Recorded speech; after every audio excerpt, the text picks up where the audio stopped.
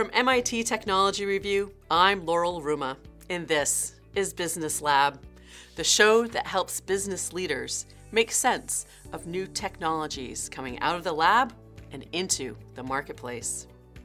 Our topic is green software. From apps to devices to the cloud, computing runs the world around us.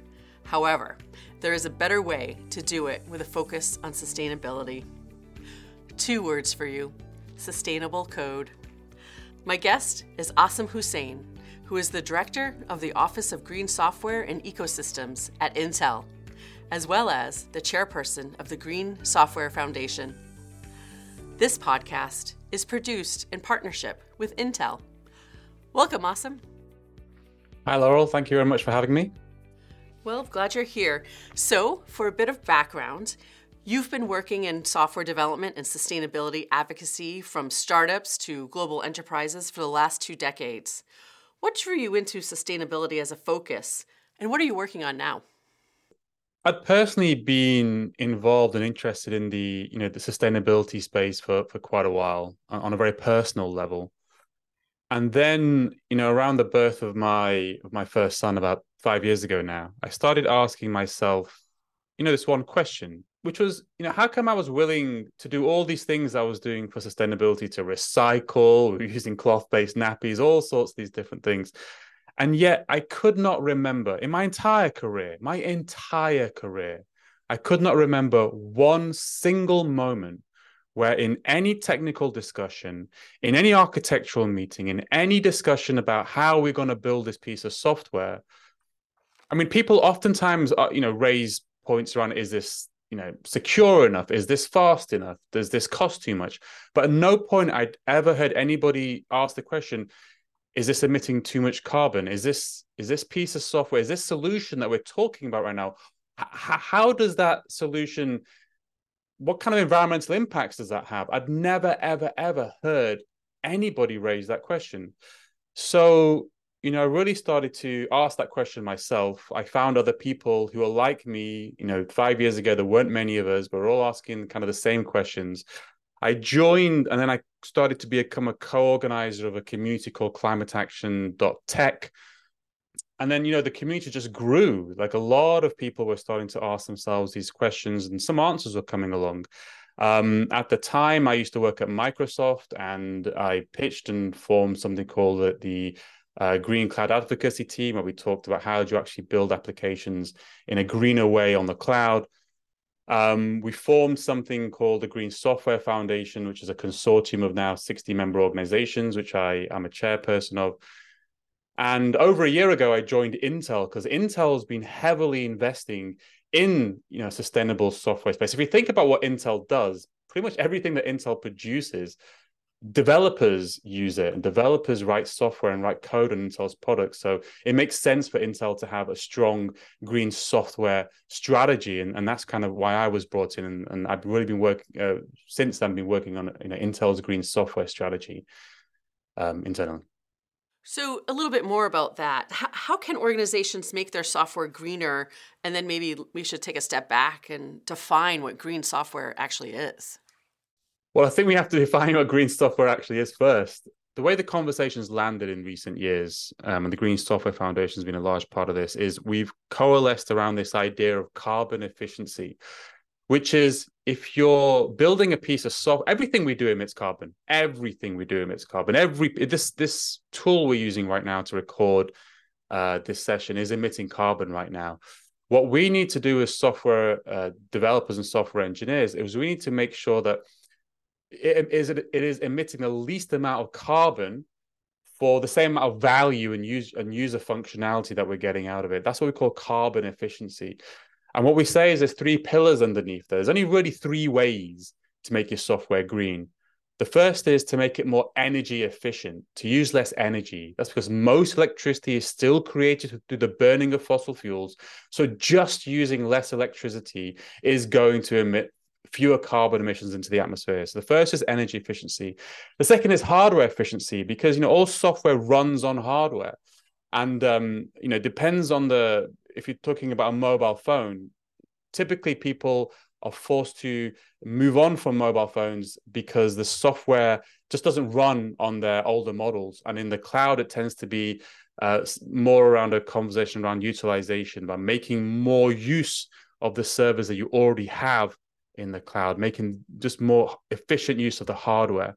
And the third one is a very interesting space, a very new space. It's called carbon awareness or carbon aware computing. And that is, you are going to be using electricity anyway.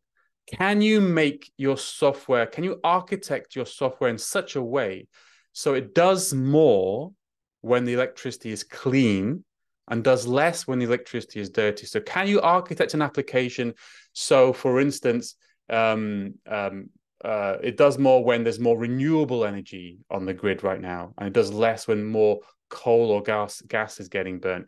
There's some very interesting projects in this space that have been happening, very high profile projects. And carbon aware computing is an area where there's a lot of interest because it's a stepping stone. It might not get you, your 50, 60, 70% carbon reductions, but it will get you your 1, 2, 3, and 4% carbon reductions. And it will get you that with very minimal investments. There's a lot of interest in carbon aware computing. But those are basically the three areas, what we call the three pillars of green software: energy efficiency, hardware efficiency, and carbon awareness. So, another reason we're talking about all of this is that technology can contribute to the environmental issues that it, is trying to actually help. So, for example, a lot of energy is needed to train AI models. Also, blockchain was key in the development of energy efficient microgrids, but it's also behind the development of cryptocurrency platforms, some of which consume more energy than that of a small country. So, how can advanced technologies like AI, machine learning, and blockchain contribute positively to the development of green software?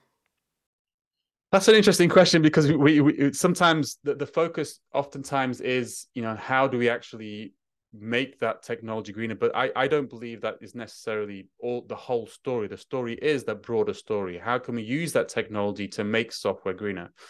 And I think there's many ways you can probably tackle that question.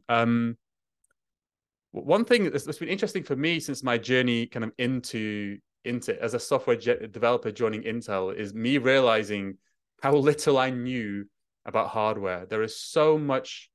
I describe it as the gap between software and silicon. The gap is kind of quite large right now. If you're building software these days, you have very little understanding of the silicon that's running that software. And through a greater understanding of exactly how your software is exactly getting executed by the silicon to implement the functionality, that's where we're seeing there's a lot of great opportunities to reduce emissions and to make that software more energy efficient, more hardware efficient. And I think that's where places, like AI can really help out with. Developer productivity has been the buzzword in this space for a very long time. Developers are extremely expensive. Getting to market fast and beating your competition is the name of the game these days.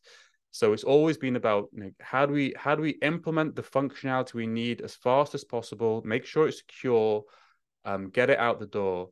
But oftentimes the only way you can do that is to increase the gap between the software and silicon and just make it a little bit more inefficient. I think AI can really help there. You can build AI solutions that can, there's co-pilot solutions which can help as you're developing code, could actually suggest to you, if you were to write your code in this slightly different way, it could be more efficient. So that's one way AI can help out. Another way that I'm seeing AI utilized in this space as well is, when you deploy silicon and kind of the products that we produce can actually, they come out of the box configured in a certain way, but they can actually be tuned to actually execute that particular piece of software much more efficiently. So if you have a data center running just one type of software, you can actually tune the hardware so that software is run more efficiently on that hardware. And we're seeing like AI solutions come on the market these days, which can then automatically just figure out what type of application are you? How do you run? How do you work? We have a solution called Granulate, which does part of this as well. And it can then figure out how do you tune the underlying hardware in such a way so it executes that software more efficiently. So I think that's kind of a couple of ways, that this technology could actually be used to make software itself greener. Yeah. Yeah, and to bridge that gap between software and silicon, you must be able to measure, right, the progress and meet targets. So what parameters do you use to measure the energy efficiency of software? And, could you talk us through the tenets of actually measuring?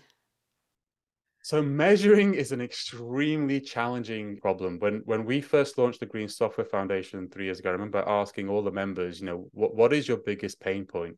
And they all came back, almost all came back with measuring. Measuring is very, very challenging. It's so nuanced. There's so many different levels to it. Like, for instance, at Intel, we have technology in our chips to actually measure the energy of the whole chip. There's counters on the chip which measure it. Unfortunately, that only gives you the energy of the entire chip itself. So it does give you a measurement. But then if you're a developer, there's maybe 10 processes running on that chip and only one of them is yours.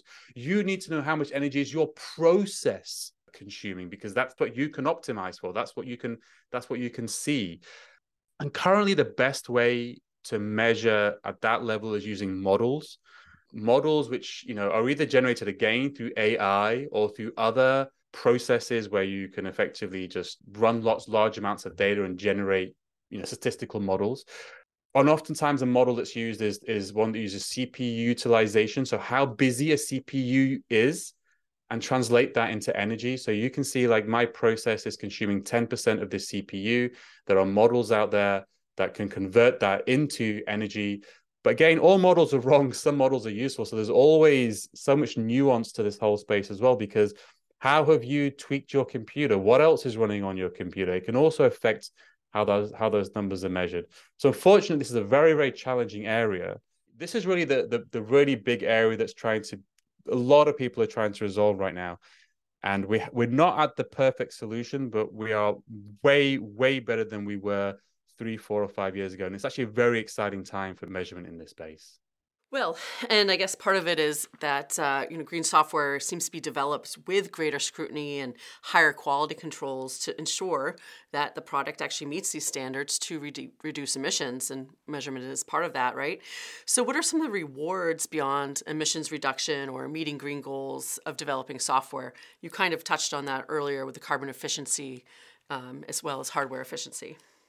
Yeah, so this is something I used to think about a lot, because the term green has a lot associated with it. I mean, oftentimes when people historically have used the word green, you can have the main product or the green version of product. There's an idea in your mind that the green version is somehow less than, it's somehow not as good. But actually in the software space, it's so interesting because it's the exact opposite. Being green in the software space means being more efficient, which translates almost always to being faster. When you factor in the hardware efficiency component, you're oftentimes it translates to building software that is more resilient, more fault tolerant. Oftentimes it also translates then to being cheaper. So actually green has a lot of positive associations with it already. And so, in that vein, how can external standards help provide guidance for building software and solutions? I mean, obviously, there's a need to create something like the Green Software Foundation, and with the focus that most enterprises have now on environmental, social, and governance goals, or ESG. Companies are now looking more and more to build those ideas into their everyday workflow. So, how do regulations help and not necessarily hinder this kind of progress? So standards are very, very important in this space. Standards, I mean, one of the things, again, when we looked at the ecosystem about 3, 4 years ago, the biggest problem the enterprises had, I mean, a lot of them were very interested in green software, but the biggest problem they had was, what do they trust? What can I trust? Whose advice should I take? And that's where standards come in. That's why standards are most important. Standards are, at least the way we develop standards inside the Green Software Foundation, they're done via consensus. There's like 60 member organizations. So when you see a standard that's been created by that many people and that many people have been involved with it, it really builds up that trust. So now you know that you can, now you know what to do. Those standards give you that compass direction to tell you which direction to go in and that you can trust. There's several standards that we've been focusing on in the Green Software Foundation. One's called the SCI, which is a software carbon intensity specification. Again, to be approved as an ISO standard, you have to be reach consensus through 196 countries. So then you get even more trust into a standard so you can use it. Yeah, so standards really help to build up that trust, which organizations can use to help guide them in the directions to take. There's a couple of other standards that are really coming up in the foundation that I think are quite interesting. One is called real-time cloud. One of the challenges right now is and again, always comes back to measurement. It always comes back to measurement. Right now, measurement is very discrete. It happens oftentimes just a few times a year. Oftentimes when you get measurement data, it is very delayed. So one of the specs that's being worked on right now is called real-time cloud. And it's trying to ask the question, is it possible to get data that is real time? And oftentimes when you want to react and change behaviors, you need real-time data. If you want data so that when somebody does something, they know instantly the impact of that action, so they can make adjustments instantly. If they're having to wait 3 months, that behavior change might not happen. And so the real question is, but the challenge is how do you, real time is oftentimes at loggerheads with regulations, because oftentimes you have to get your data audited. And auditing data that's real time is very, very challenging. So one of the questions we're trying to ask is it possible to have data which is real time, which then over the course of a year, you can imagine it just aggregates up over the course of a year. And can that aggregation then provide enough trust so an auditor can then say, actually, we now trust this information, and we will allow that to be used in regulatory reporting. And that's something that we're very excited about, because you really need real-time data to drive behavior change. And if there's anything we really need to do, is to drive that behavior change. We need to drive behavior change so people actually invest their time on making software more energy efficient, more hardware efficient, or more carbon aware. So that's some of the ways where standards are really helping in this space. Yeah, and I think it's really helpful to talk about standards and how they are so ingrained with software development in general, because there are so many misconceptions about sustainability. So what are some of the other misconceptions that people kind of get stuck on, maybe that even calling it green, right? Are there philosophies or strategies that you can caution against or you try to advocate for? So as a couple of things I talk about. So one of the things I talk about is it does take everybody. I mean, I remember very early on in when I was talking in this space, oftentimes the conversation went, oh, don't bother talking to that person, or don't talk to this sector of developers, don't talk to that type of developers, only talk to these people who have the most influence for how to make the kind of changes to make software greener. But it really takes a cultural change. And this is what's very important. It really takes a cultural change inside an organization. It takes everybody. You can't really talk to one slice of the developer ecosystem. You need to talk to everybody. You need to change every single developer or engineer inside an organization really needs to take this on board. So that's one of the things I say, is that you have to speak to every single person. You cannot just speak to one set of people and exclude another set of people. And another challenge that I often see is that people, when they talk about this space, one of the misconceptions they talk about is they rank where effort should be spent at in terms of the carbon slice of the pie that is responsible for. And I'll talk in sustainability, I'll talk about this in general. So, but really how you should be focusing is you should be focusing not on the slice of the pie, but on the ability to decarbonize that slice of the pie. And that's why green software is so interesting. And that's why it's such a great place to spend effort and time. It might not be. I mean, it is depending on which academic paper you look at. It can be between kind of 2 to 4% of global emissions. So some people might say, well, that's not really worth spending the time in. But my argument is actually the ability for us to decarbonize that 2 to 4% is far easier than our ability to decarbonize other sectors like airlines or concrete or these other sectors. We know what we need to do oftentimes in the software space. We know the choices. That there doesn't need to be new technology made. There just needs to be decisions made to prioritize this work. And that's something I think is very, very important. We should rank everything in terms of our ability to decarbonize, the ease of decarbonization, and then work on the topmost item first down, rather than just looking at things in just terms of tons of carbon, which I think leads to wrong decision making. Well, I think you're laying out a really good argument, because green initiatives, they can be daunting, especially for large enterprises looking to meet those decarbonization thresholds within the next decade. And for those companies that are making the investment into this, how should they begin? Where are the fundamental things just to be aware of when you're starting this journey? So the first step is, I would say, training. Like what we're describing here, especially in terms of the green software space, it's a very new movement. It's a very new field of computing. So a lot of the terms that I talk about are just not well understood, and a lot of the reasons for those terms are not well understood as well. So the number one thing I always say is you need to focus on training. There's loads of training out there. The Green Software Foundation's got some training. Learn.greensoftware.foundation. You can get, it's just 2 hours. It's free.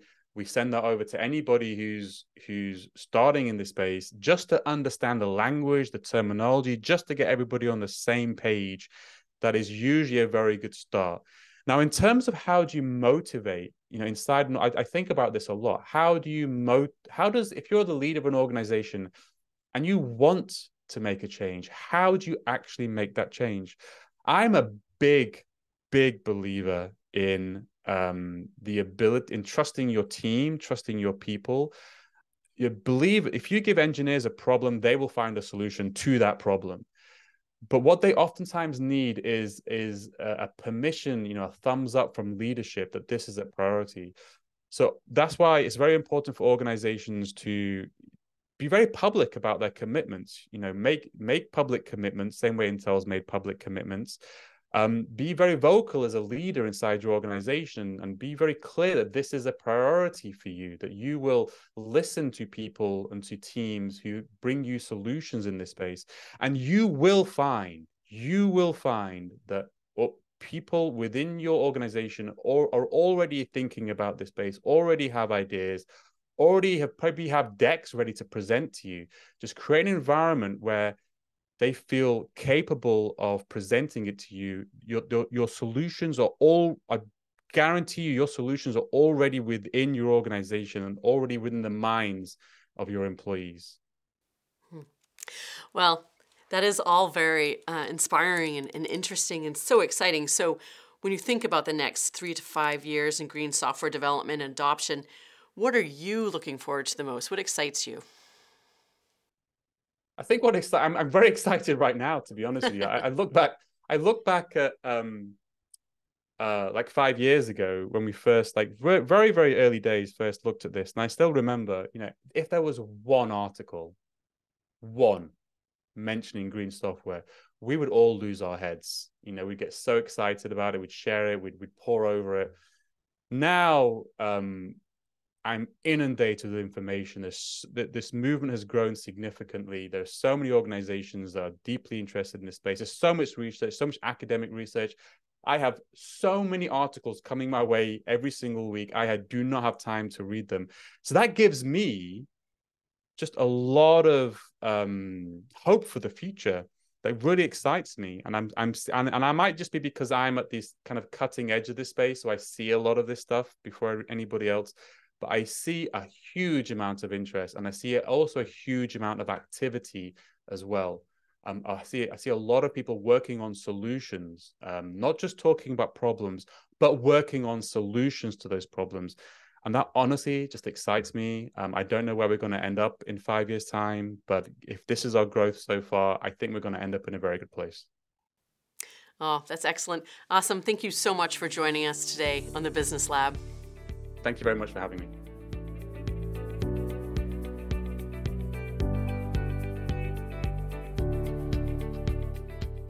That was Asim Hussain, the Director of the Office of Green Software and Ecosystems at Intel, who I spoke with from Cambridge, Massachusetts, the home of MIT and MIT Technology Review.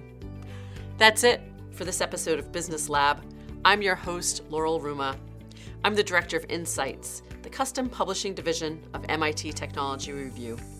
We were founded in 1899 at the Massachusetts Institute of Technology, and you can also find us in print, on the web, and at events each year around the world.